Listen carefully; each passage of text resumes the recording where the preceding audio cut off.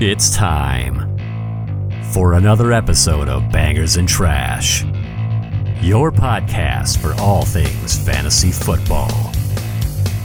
Right, welcome to the Bangers and Trash podcast. I am joined by Antonio, as always. We're back. We're less frequently than we wanted to be, than what we promised, but we're back.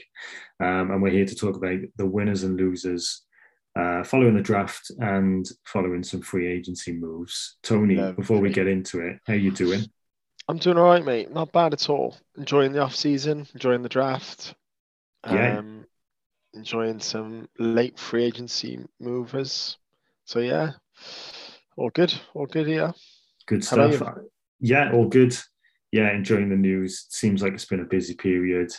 A couple of rookie drafts. One live right now, just made a pick.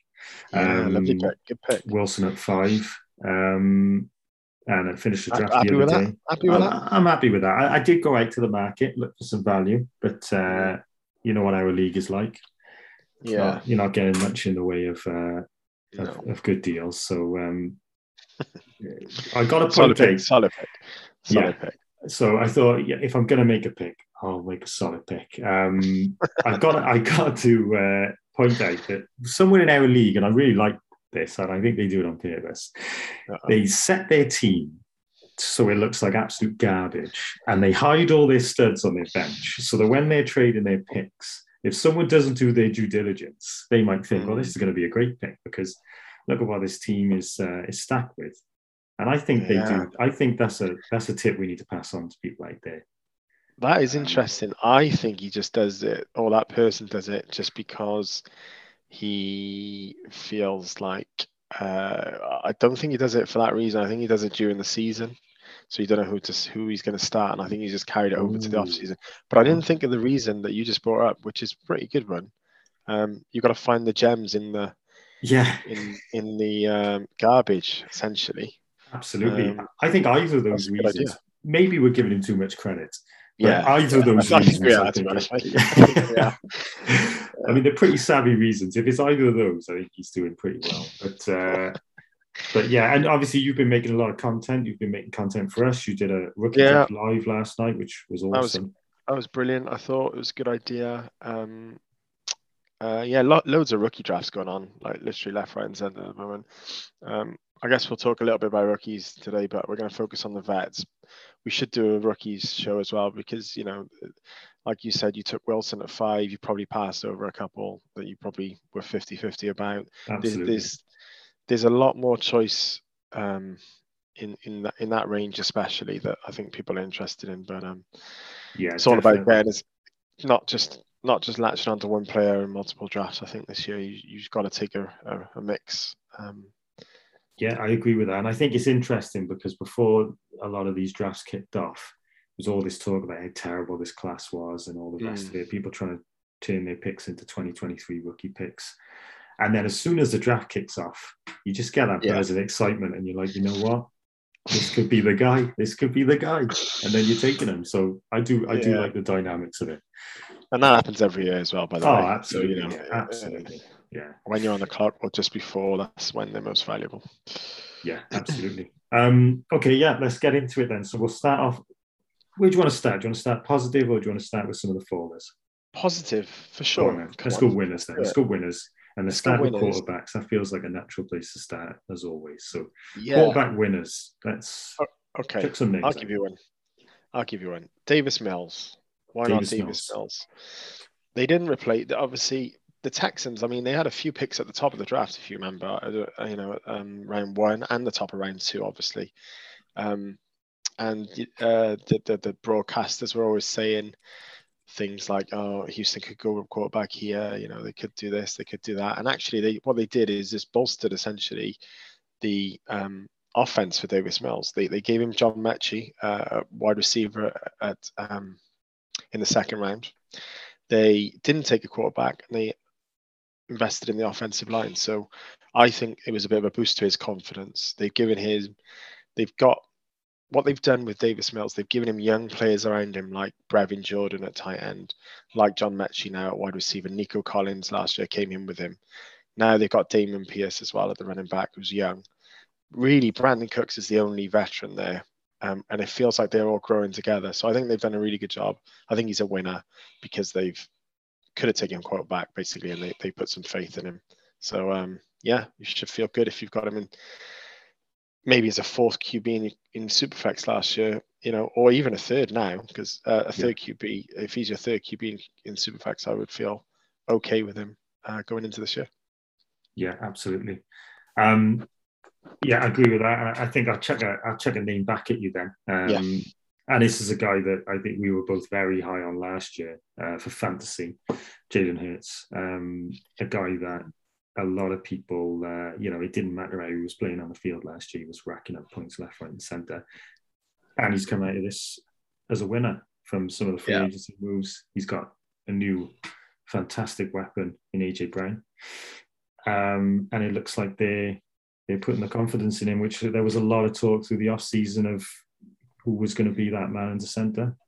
And it looks like if last season's fantasy performances were anything to go by, and now with some of the weapons around him and the upside you get from the running, he's going to be. I don't think you're going to get him as cheap as you would have got him last year in some of the redrafts. I think his stock has risen now.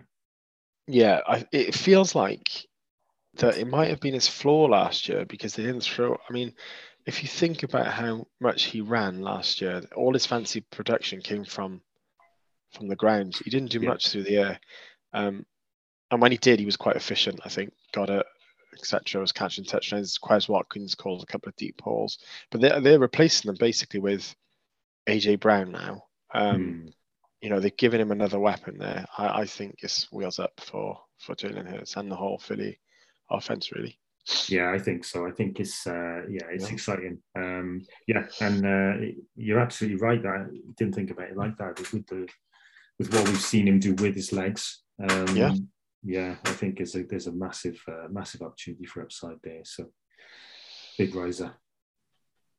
Okay, should we do a QB faller now? Go on, yeah. Go on then.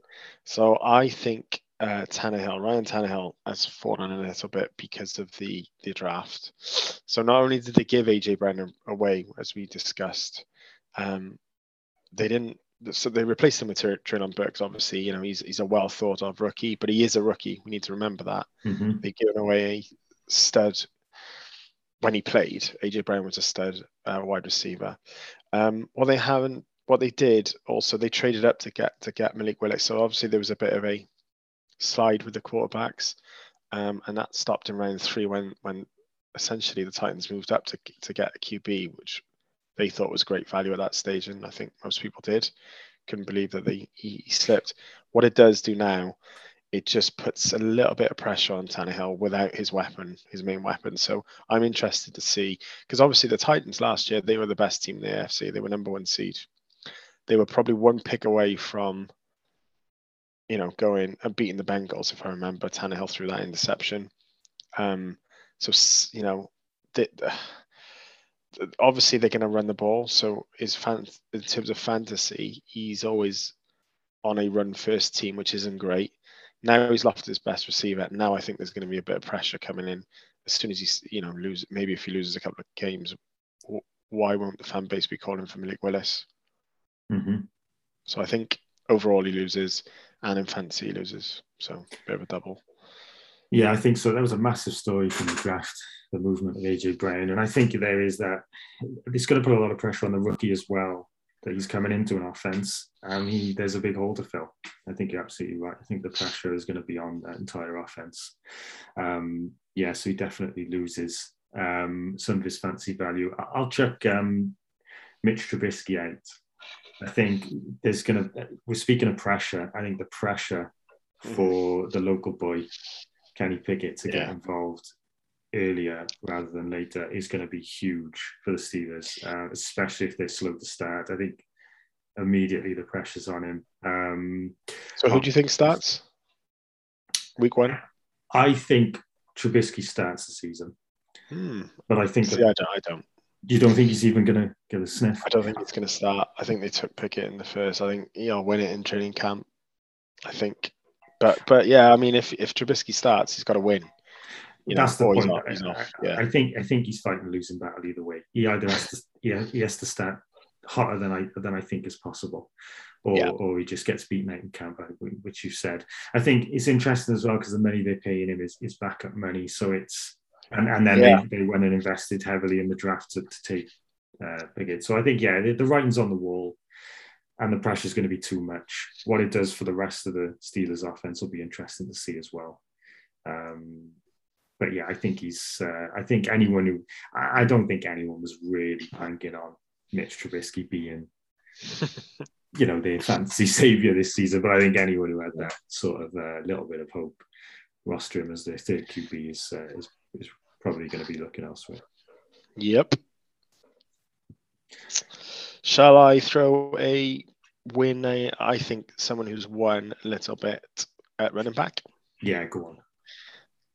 Might surprise people, but I'm going to say Aaron Jones here. Okay. Aaron Jones in Dynasty as well. Basically, he's a winner because when Devontae Adams wasn't in the lineup last year, I think Aaron Jones actually picked up quite a few targets. I think he averaged about 8 targets a game. Now, okay, so they got rid of essentially 12 targets a game at least. They got rid of Aaron Rodgers' favorite receiver. Who do we actually think he's going to lean on here? He's going to lean on guys that he trusted, and they are basically Lazard, Tonyan, and Aaron Jones. And I think if they drafted a superstar receiver, one of the ones that are, in the first round, I don't think Christian Watson fits into that, if I'm honest. I think he's a replacement of MVS. If you actually look at his skill set, he is a fast runner, tall, I think he's even 6'3". They're both the same size. He looks like MVS. I think he's going to replace MVS, which means, he's not going to just latch onto him in that intermediate to short range. I think Aaron Jones picks up a lot of targets left over from Devontae Adams. And I wouldn't be surprised if they started playing two running back sets maybe, and putting Aaron Jones out in the slot. That is something I want to keep an eye on. Yeah, absolutely. And Aaron Jones catches touchdown passes. Caught 3 in one game last season. And I think you're right. I think if Rodgers is going to look for that next man up and that next trusty source, I think you're right there. All right, I'll check a name. I'll skip out on. I noticed you called out Chase Edmonds, of course, because I don't think you can write a blog without mentioning Chase Edmonds. Yeah. The Chase Edmonds biography written by Lightside 7's coming soon. We'll stock it. But I think I'll go down. I'll go with Baltimore. Yeah. I'll go with J.K. Dobbins and Gus Edwards. Baltimore last season, that backfield it was like there was a curse with all the injuries. And you just... Not just the backfield. Oh, yeah, exactly. And I think I'm happy for these guys to just be getting, get a run at it. Yeah. Let's go again. Obviously, Mike Davis has just signed. I don't think that makes a difference. We talked about that offline as well. No impact whatsoever for me. They had to get someone else in just because of the injury scare that they both had, these two. It feels like a setup for Dobbins. They get rid of Marquise Brown as well, just cementing the fact that they want to run. Dobbins is going to be a great kind of RB2 on your team. Mm-hmm. If you can get him in the 3rd or 4th round in redraft this year to pair him with a round 1 running back, I think you're laughing. Yeah, absolutely.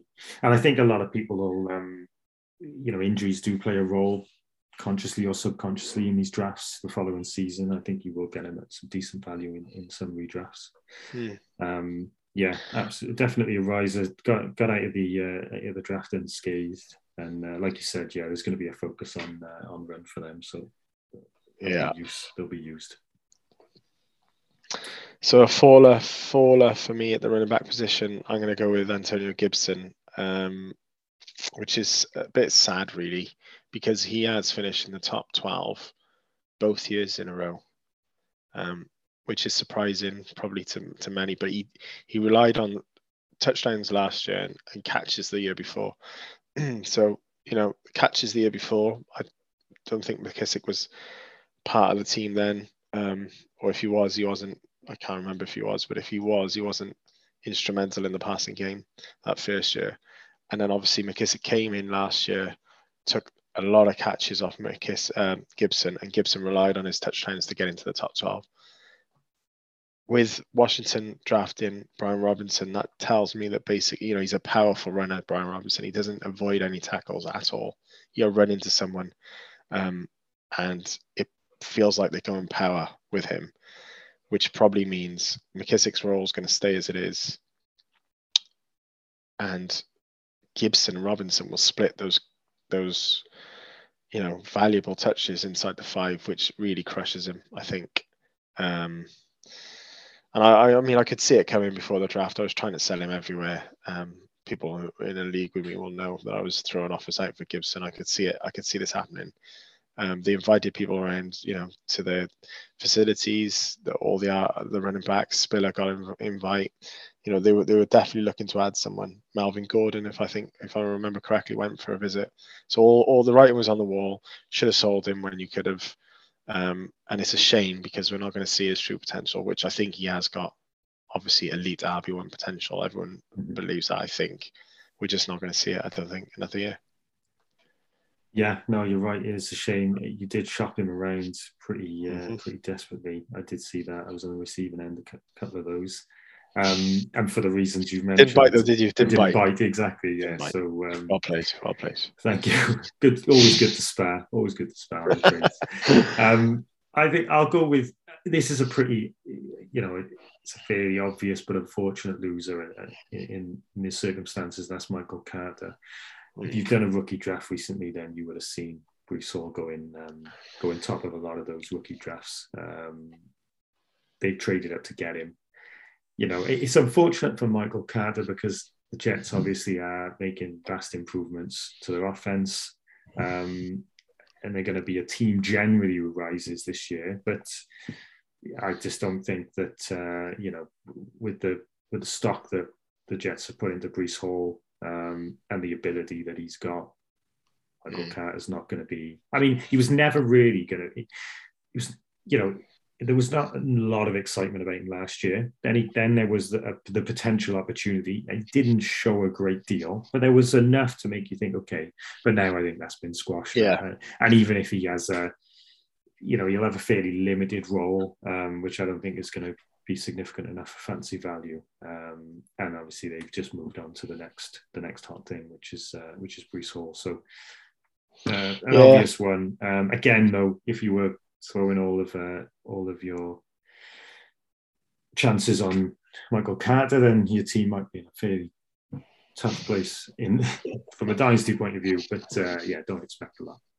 Yeah, I agree. And they did give him a shot of being a third down, a 3-down back last year. He got hurt, so I think that was a sign for them to say, right, we cannot have this kind of volume. Yeah, absolutely. And he's a 4th-round running back, so we need to remember that as well. Yeah, that is true. Yeah. Cool. So I'll give you a wide receiver that I think is one. So I'm going to go with Gabriel Davis. I've got him pretty much everywhere. And, there was a massive divide after his 4-touchdown game last year. Obviously, it was in the playoffs against the Chiefs. They lost. It was a shootout. And it pretty much all went to Davis towards the end of that game. The thing with that is, everyone's saying it's a freak game. It's a freak game. He's never going to do that again. You're right. He probably is not going to do it again. But the thing is, he showed people he has that ceiling in that game. That was quite important, I think. It's great saying that no one's going to repeat it again, but they actually just literally did it. They showed you they've got it in their locker. And that was huge. So, going into the off season, people were all over the place with him. I saw him going for a first. I saw him going for a third. It was all over the place. And people were watching this draft very carefully. I think but Bills had a couple of picks, obviously. They didn't really get rid of they had a first and a second, they had a standard amount of picks. And they were either adding a running back or a receiver. And they added James Cook in the second. And I think that meant that they have a lot of faith in Gabriel Davis as the wide receiver 2. I think he'll start pretty much every time he can opposite Diggs. Barron injury. I think his snap percentage went up to like above 80 halfway through the year and didn't look back after week 11. And again, he's shown he's got the ceiling. Obviously, he's big to get those touchdowns in the red zone areas. I think he's got it all, and I think he's got a quarterback to get it to him. So, massive winner for me, Gabriel Davis. Yeah, absolutely, and I think a lot of people are willing on Gabriel Davis to have the season. A lot of people want big Twitter favorite. Yeah, I think good positive story that could come out of that. Someone else I think a lot of people have been willing on for a long time to get that season they deserve and that performance that they deserve, and the money that he's got now. Mike Williams, you mentioned him in your blog, obviously called out the fact that he's got his money this off season and he has avoided any major competition in that set of wide receivers. So yeah, it looks like he's primed with the offense he's got there with Justin Herbert as well, who is, I think, is primed to continue to rise. But yeah, great opportunity for Mike Williams to have a fantastic season. So yeah, I think that the confidence has been shown in him with the money, and I think it's an exciting offense as well. I think it's going to be you can't really go too far wrong with Mike Williams. Yep, agreed. So someone who lost a bit of value, Chase Claypool, I think has lost a little bit of value with the team going. First of all, a rookie QB, so you never know who he's going to latch on to. I know Claypool didn't do that much with Ben because basically Ben can throw it deep. So, anything is an upgrade over Ben, but you just don't know what Pickett's going to be like, or Trubisky, if you think it's going to be Trubisky. We don't know who he's going to favor. So straight away, there's a change at quarterback, which is never good for a receiver. And on top of that, I think they drafted a true alpha wide receiver one in the years to come. If he's not ready now, he's close to being ready. George Pickens is as close as a prototype wide receiver one you're going to find. Just got that injury that scare people off, but he's got a low breakout age, and he's ready to rock and roll. So I think he's going to stay on the outside predominantly. Might push Claypool inside, or maybe Deontay Johnson goes inside because it's a bit smaller and shiftier. Either way, is more targets and probably a downgrading quarterback, maybe from the early stages of the season, but hopefully that turns into a more kind of quarterback who's willing to take the risk and go downfield, which Claypool needs, I think. Yeah, absolutely. He wasn't getting much from Big Ben last season.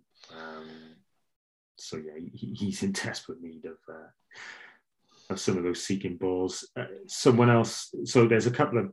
I'll throw out Kadarius Toney. A lot of excitement about this guy last year. We saw glimpses of what was possible, but on a pretty poor offense that continues to struggle. But now there's a couple of different signs coming out. Obviously, they drafted Wan'Dale Robinson, and there's a lot of talk about what we think Robinson's going to do from a fantasy standpoint, and there's not a lot. Again, that's a mixed divide opinion across Twitter and across a lot of fantasy community of what he can turn into and what the history says about his size and stature and all the rest of it. But it still takes away from what's possible from Kadarius Toney from a fantasy point of view. Plus, there's the rumours of trouble in camp again, which you've called out in one of your latest pieces. And I think it sort of feels as though they're phasing away from that, or phasing away from him. And did he show enough last season, or what really was he going to offer last season? Because it was a bit of a mixed bag in terms of, we saw the glimpses of some of it, but how are they going to use him? Can they use him in the right way? And we know that often. I mean, I'm not actively going after Giants players, so I think you really needed something stand out to make you want to invest in that offense. And I think, unfortunately, Kadarius Toney's a bit of a faller. I wouldn't be surprised to see him fall off significantly this season based on some of the things we've seen. Yeah, agreed. Okay, veteran winner from the tight end position. I'm going to go with Irv Smith. So they got rid of Tyler Conklin. This is the moves that Minnesota made. They gave Kirk Cousins an extension. They got rid of Tyler Conklin from a tight end position, and they did not bring in a third receiver in the draft, or a tight end, or a running back, really, to catch passes. So it's a massive win for Smith. He has got the perfect opportunity to break out this year. He is the tight end that I'm circling late in drafts. Usually I'm quite, lucky or good or whatever with them. The year that Darren Waller broke out, I got him in the 15th, I think, the last round of our draft. Irv Smith's going to be that kind of late breakout that you're looking at. If you're skipping over tight ends, you missed the Andrews and the Kelseys, you want to grab someone late, Irv Smith. Circle him in. Nice. That's a great choice. I'll go with Everett for a riser. Again, I'm plagiarizing some of your stuff, but I think you were fairly spot on with a lot of the content you've been putting out about these risers and fallers recently. Yeah. But yeah, he's been paid. He doesn't have a lot of competition. And in Dynasty, we know it can take a while for tight ends to come good, but that means you get the longevity from the age. He's 27 years old. He's got Herbert as a QB. Exactly. He's got the opportunity. Yeah. He's got the talent there. He's in a great offense that's going to light it up. And like we said about Herbert, he's going to continue to go from strength to strength, I believe. And he doesn't have the competition around him. So I think that, it's a great opportunity for him. He's got everything available to perform really well. And he's definitely a riser coming out of the draft. Yeah. Also, Josh Palmer as a wide receiver 3. We all think he's going to be good. He showed some flashes, but you want a tight end. You want to aim for a tight end who has not got a strong wide receiver 3. And we've just named Irv Smith, who's got KJ Osborne, and Gerald Everett, who's got Josh Palmer. So these are the late round QBs that you want to circle. Anyone in 3 wide receiver sets with a QB or even a pass catching back, signifies trouble for the tight end. So, that's stuff. A great point. Yeah, great point. All right, faller from the tight end position. I'm going to go with Dallas Goedert. I think we talked about Philly.